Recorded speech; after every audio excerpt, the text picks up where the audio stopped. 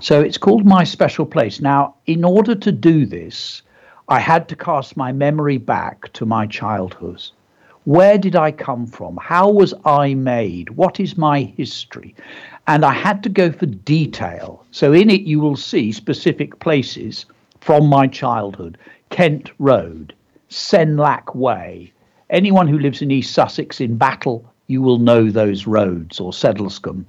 You'll know those roads. So I'm actually looking for specific detail and I'm naming things.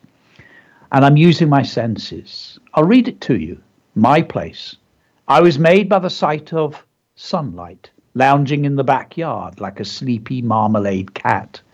Cars cruising down Kent Road, and the Green District bus trundling up Senlac Way. Gorse blossoming at the roadside, scented with coconut.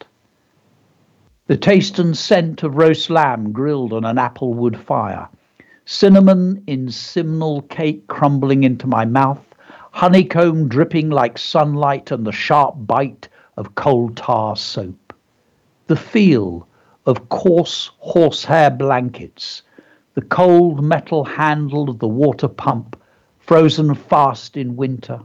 Frost lace patterned on the window panes and the sudden heat from fish chip salt and the breath of vinegar in a newspaper wrap. The sound of, are we sitting comfortably? Then I'll begin. Bedtime stories, the plump black bumblebees that lived in the red brick wall, the muffled chatter from the kitchen as I lay in bed pretending to sleep, and the distant call of sheep from the farm at lambing time. These things made me, stayed with me.